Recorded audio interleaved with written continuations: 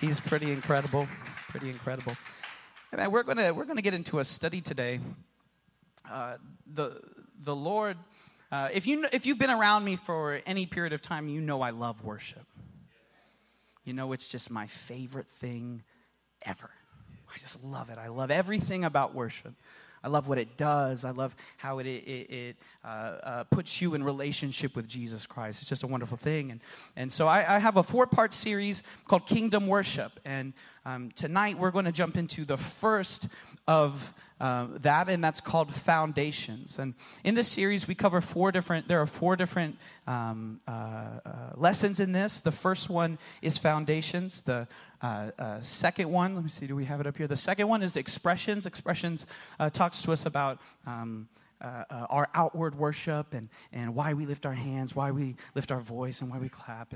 And then we have Devotion, just dives us deep into our relationship with Jesus Christ and pursuing Him. And then Collective Worship. And last August when we visited here, I spoke a little bit about collective worship, and so I want to go through these 4 lessons. Tonight we're going to start with lesson 1. We're going to talk about foundations, and then some other Wednesday later down the road we'll go to lesson 2, and then later down the road we'll go lesson 3, later down the road we'll go lesson 4. Does that sound okay?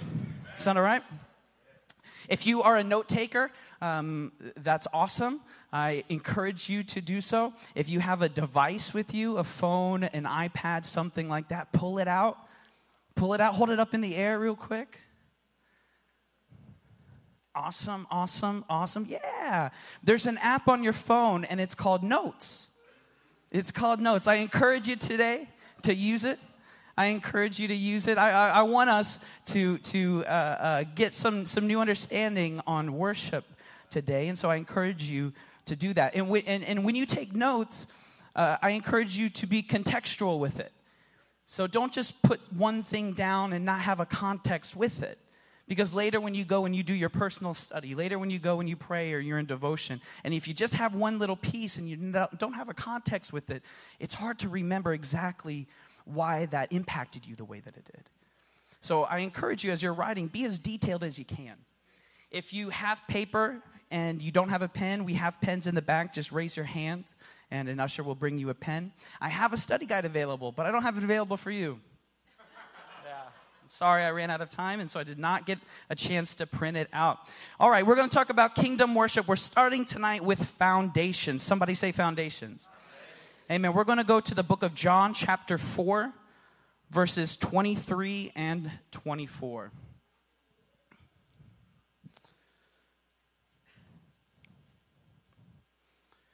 The hour cometh now is when the true worshipers, somebody say true worshipers, shall worship the Father in spirit and in truth.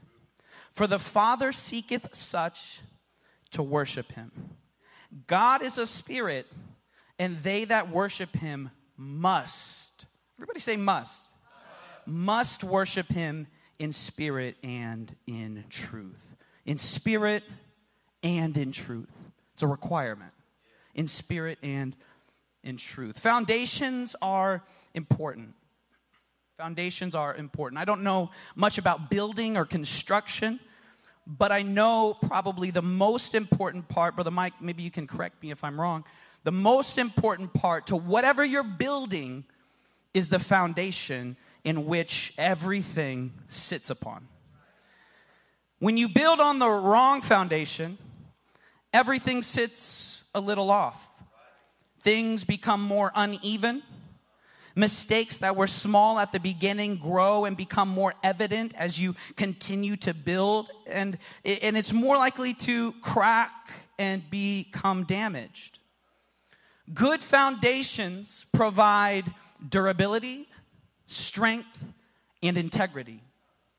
A good foundation carries everything else on it, and it holds it all together. So if you are building something of value, you don't want there to be mistakes in the foundations. And with a subject like worship, we can't afford to have the wrong foundation.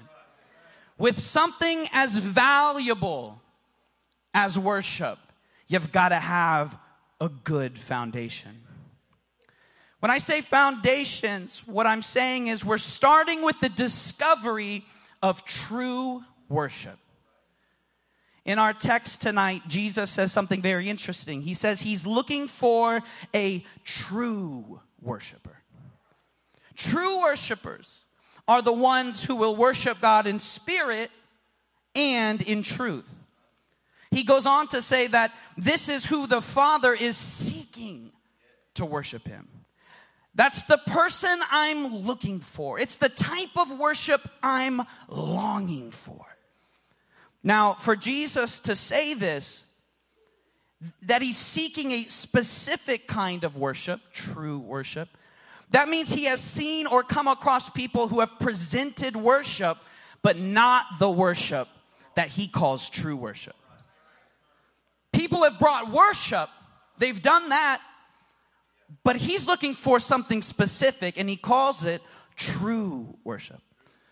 In verse 24, Jesus says God's a spirit, and he must be worshiped in spirit and truth. So not only is he reiterating this thought from verse 23, but he further cements this idea that there's a difference between worship and true worship. There's a difference, and he's seeking the latter. He shows that by using this word must. They must. It must be this type of worship. It has to be this type of worship. This is the worship I require. The word must, by definition, means to be bound by an imperative requirement, to be under the necessity to. So Jesus is saying, this is a necessity. This is a requirement. This is the worship. This is the worshiper that I require. And if Jesus is seeking true worship from true worshipers, I don't know about you, but for me, I need to make sure I'm not just bringing worship, but I'm bringing him true worship. So, what do I need to know about worship? What do I need to know about true worship? What's the difference between the two? Well, first we look at worship today. The word worship comes from the Old English word worthship. And when we break down this word, it has two parts, worth and ship. Worth, it means to give value to. The suffix ship, it indicates a state or condition of. So what is worship? Worship is to ascribe worth to someone or something. Worship is a beautiful and an amazing thing. God deserves worship. It can be said when we worship God that we are affirming God's worth. And how awesome and amazing is that? But here's the thing. This type of worship is not exclusive to God. It's not exclusive to God. You see, people worship a lot of things in a lot of different ways. People worship sports and athletes. People worship music and performers. People worship Hollywood actors and actresses. People worship themselves. They worship money. You see, you can ascribe worth to anything and anyone. People even worship one thing while also worshiping another thing at the very same time. So while it's a beautiful thing to ascribe worth to God, and we should do that. God wants us to do that. He wants to know what he means to us. But Jesus made a point to separate worship from true worship. A worshiper and a true worshiper. So worship is ascribing worth to something or someone, yet it's still not given exclusively to God. So then what is true worship? What is a true worshiper? Our text actually gave us that answer. It's the one who worships both in spirit and in truth. So the question really should be, what does it mean to worship in spirit and in truth? One translation of John 4:23 describes this phrase like this: your worship must engage your spirit in the pursuit of truth. It's pretty good. So we're looking at worship and true worship. So worship is when you ascribe worth to something or someone, while true worship is when you engage your spirit in the pursuit of truth.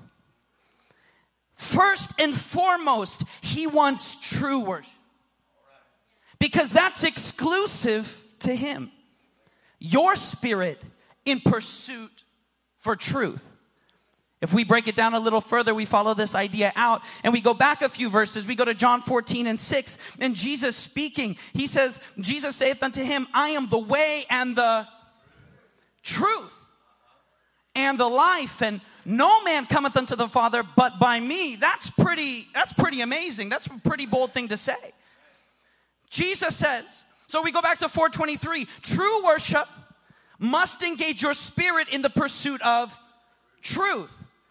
But John 14:6, Jesus says, I am the truth. So if Jesus is the truth, we can interchange this word here, truth, in John 4:23 and 24 with the name of Jesus. In other words, true worship is when you are engaging your spirit in the pursuit of Jesus Christ. Woo!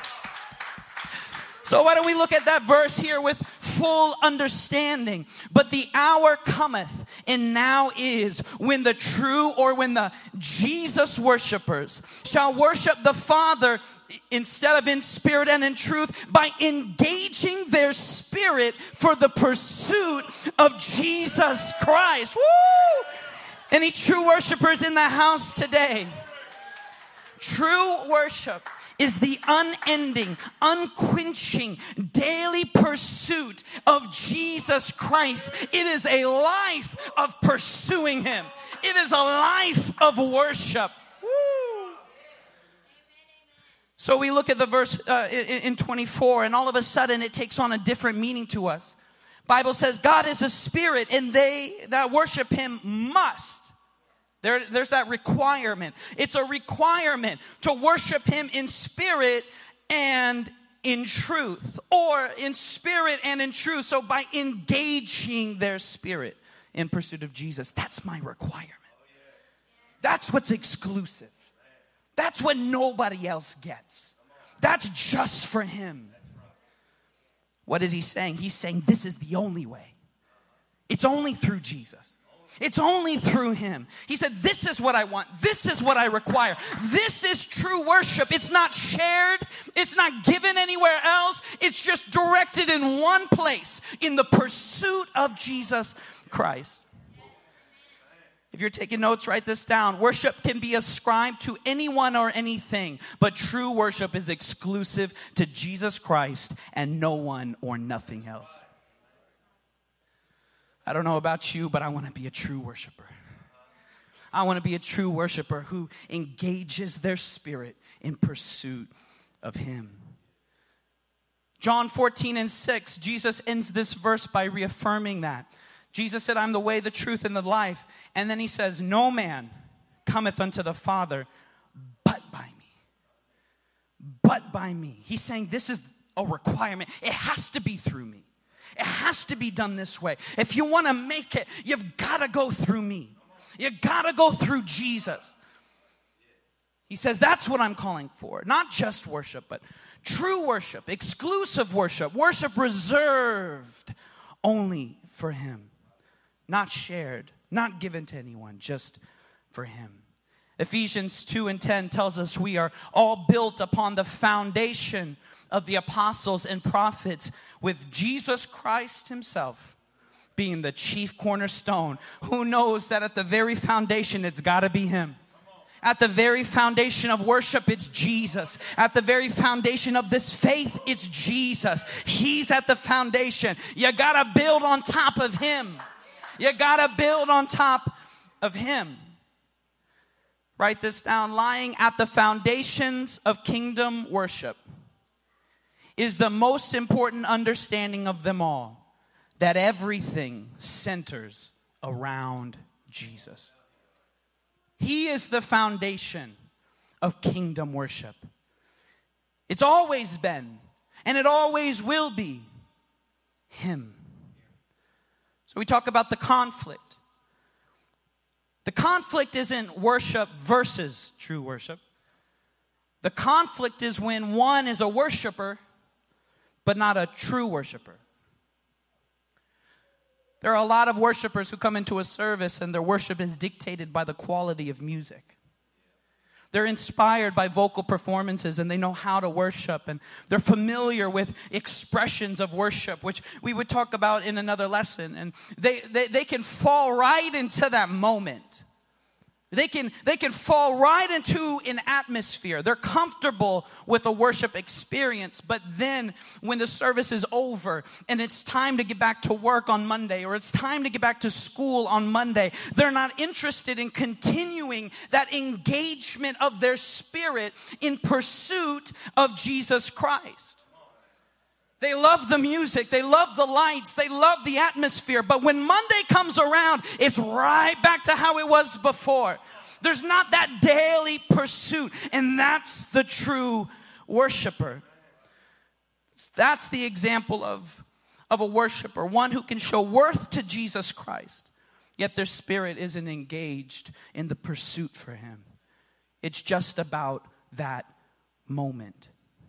Ralph Mahoney said, whenever his people gather and worship him, God promises he will make his presence known in their midst.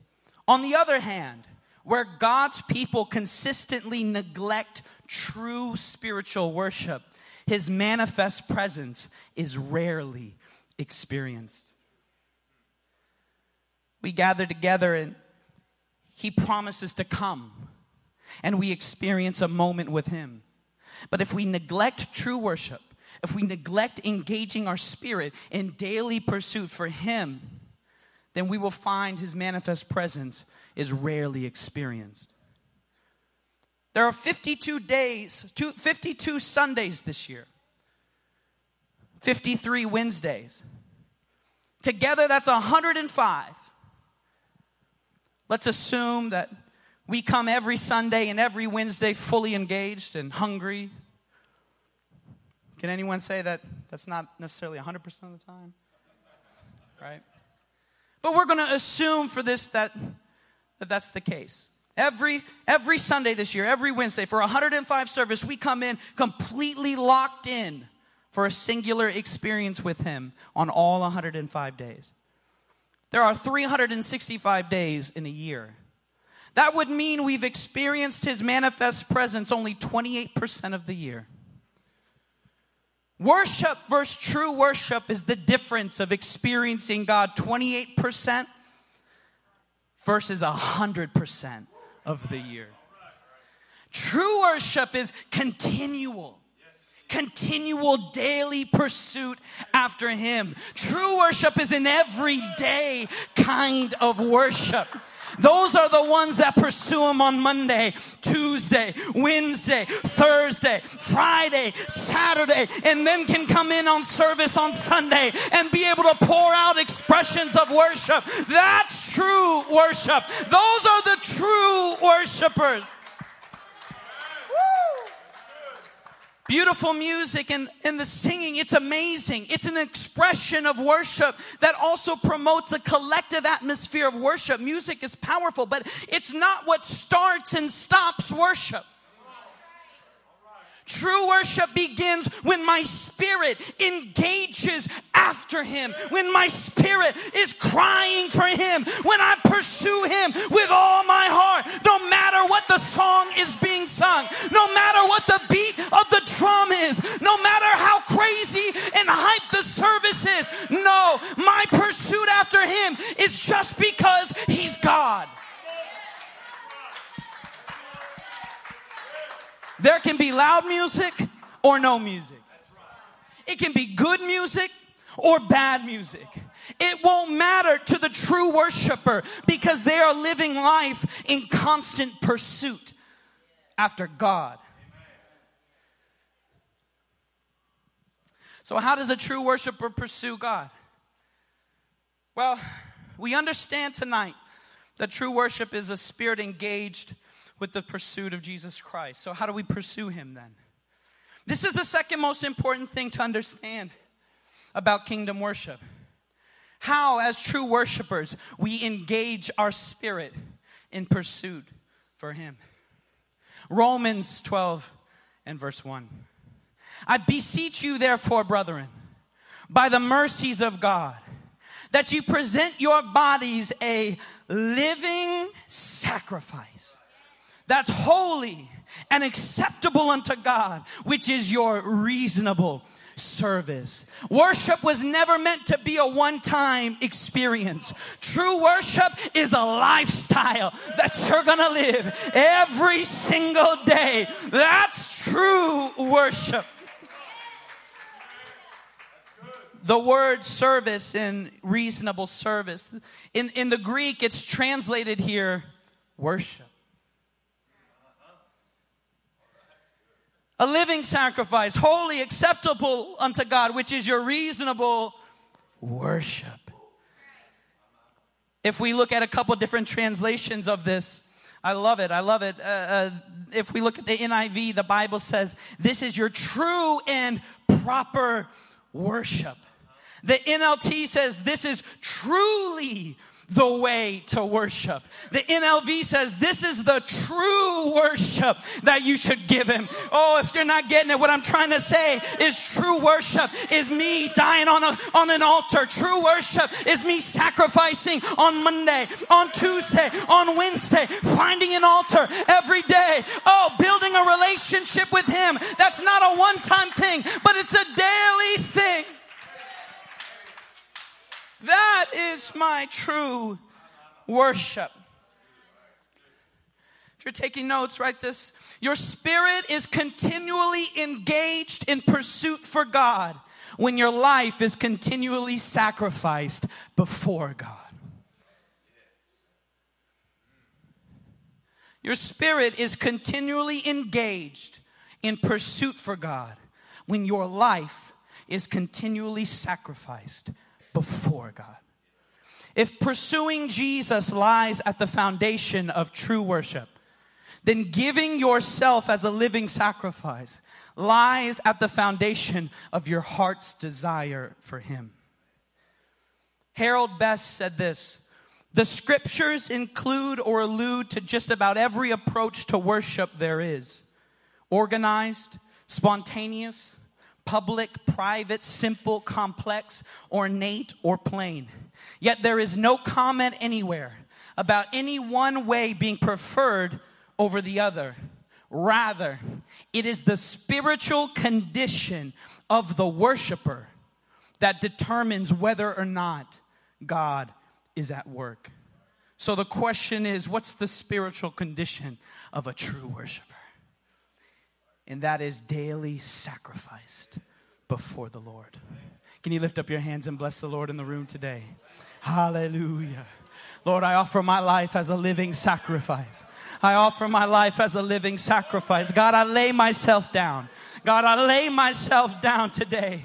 Hallelujah. Hallelujah. God, I pursue you every day of the week. Not just today. Not just on Sunday when the atmosphere is right. Oh, but when I don't feel like praying, I'm going to pray. When I don't feel like reading the word, I'm going to read the word. When I don't feel like pursuing you, God, I'm still going to muster up all my passion and pursue you, Lord. Because that is true worship. That is kingdom worship. That is what you require from me. The law of first mention. This is a Bible study tip. I recommend you write it down and you apply it every day. There is a neat method in which you study the Bible. Specifically when you're considering doctrine and principles in the Word of God, and it's called the law of the first mention. The idea is that the first mention of a word or a theme establishes the way it should be viewed throughout Scripture. That's how we form principles from the Word of God. We find that first mention and then we find patterns that continue throughout Scripture to confirm that word. You see something in the New Testament, you take that subject, you take that word, and you trace it back to the first mention, and you see if there's corresponding patterns. And so if we take what we see in Romans, this daily sacrifice. And we travel back to the first time we see the word worship in the Word of God. We're taken to Genesis 22. And it came to pass after these things that God did tempt Abraham and said unto him, Abraham, he said, behold, here I am.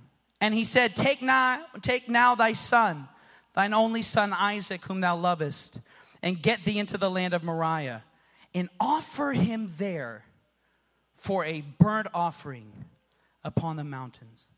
Now, we're not going to have all the scriptures up in this passage. We're just going to put up the ones that I want to bring out here. So a burnt offering. And Abraham rose up early in the morning, and he saddled his ass, and he took 2 of the young men with him, and Isaac his son, and clave the wood for the burnt offering, and rose up and went unto the place which God had told him. And then on the 3rd day, Abraham lifted up his eyes, and he saw the place afar off. In verse number 5, and Abraham said unto his young men, abide ye here with the ass, and I and the lad will go yonder and worship, and come again to you. In verse 2, it was a burnt offering. In verse 5, we're going to go and we're going to worship. And Abraham took the wood of the burnt offering and laid it upon Isaac his son. And he took the fire in his hand and the knife, and they both went of them together. And Isaac spake unto Abraham his father and said, my father. And he said, here I am, my son. And he said, behold the fire and the wood, but where is the lamb for a burnt offering? And Abraham said, my son, God will provide himself a lamb for a burnt offering. So they went both of them together. Verse 9, and they came to the place which God had told him of, and Abraham built an altar there. Somebody say an altar. And laid the wood in order, and bound Isaac his son, and laid him on the altar upon the wood. And Abraham stretched forth his hand, and he took the knife to slay his son. And the angel of the Lord called unto him out of heaven and said, Abraham, Abraham. He said, here I am. And he said, lay not thine hand upon the lad, neither do thou anything unto him. For now I know thou fearest God, seeing thou hast not withheld thy son, thy only son, from him. What was in Romans 12? Sacrifice. Daily sacrifice. An altar. We trace this back, and what we find here is God is requesting from Abraham in the first mention of worship. He's asking for an altar of sacrifice. He said, your son, your only, your special son. Your special son. That Isaac meant everything to him. Oh, I want you to put it on an altar.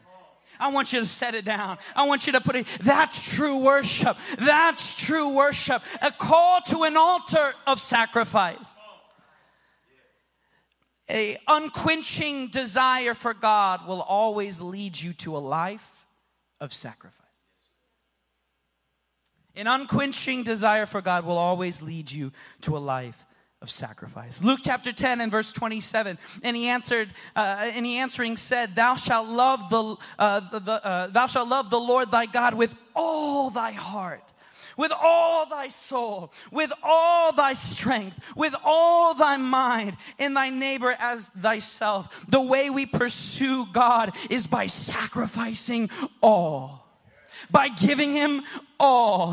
That means I might not be able to have this in my life, and I might not be able to have that in my life, and I might need to filter this, and I might need to filter the music I listen to, and I might not I might need to filter the movies I watch, right, and the TV shows I see, because this is about giving all. This is about giving him everything. And if it's not building me here, if it's not adding to my pursuit for him, then maybe I just need to cut it out of my life. Maybe I just need to filter it out. Why? Because I'm giving all. Because this is giving all of my heart, all of my mind, all of my soul, all of my strength. That is true worship.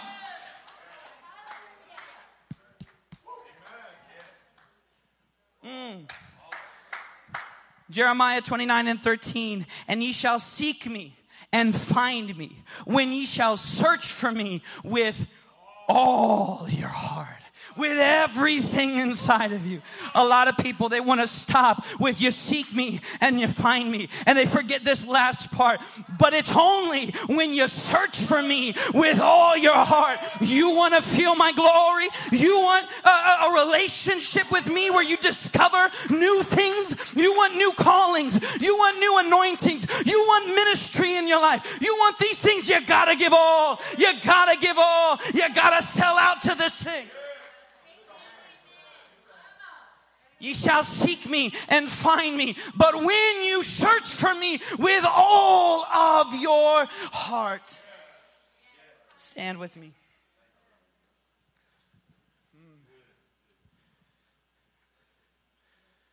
At the foundation of kingdom worship lies the two important truths that we've uncovered.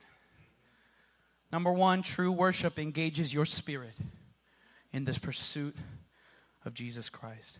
And number two, the pursuit of Jesus Christ is a life that's called to sacrifice. The psalmist showed us the best example as the heart panteth after the water. After the water brooks, so my soul panteth after thee, O God. My soul thirsteth for God, for the living God. The word pant here, it means to long for. Oh, to long for. I want to be a true worshiper that's longing for him. I want to be a true worshiper that's searching for him with all of his heart. I want to pursue him. I want to chase after him with no restraint, with no added weights to my journey. Oh, without a restriction. Oh, I've got to pursue him. Why? Because that's the true worshiper. Woo. That's the true worshiper. Last thing, A.W. Tozer. He said, we must never rest until everything inside us worships God. Woo! I'm not going to be content. I'm not going to stop. I'm not going to stop with 28% of the year. I don't want 28%. I want 100%.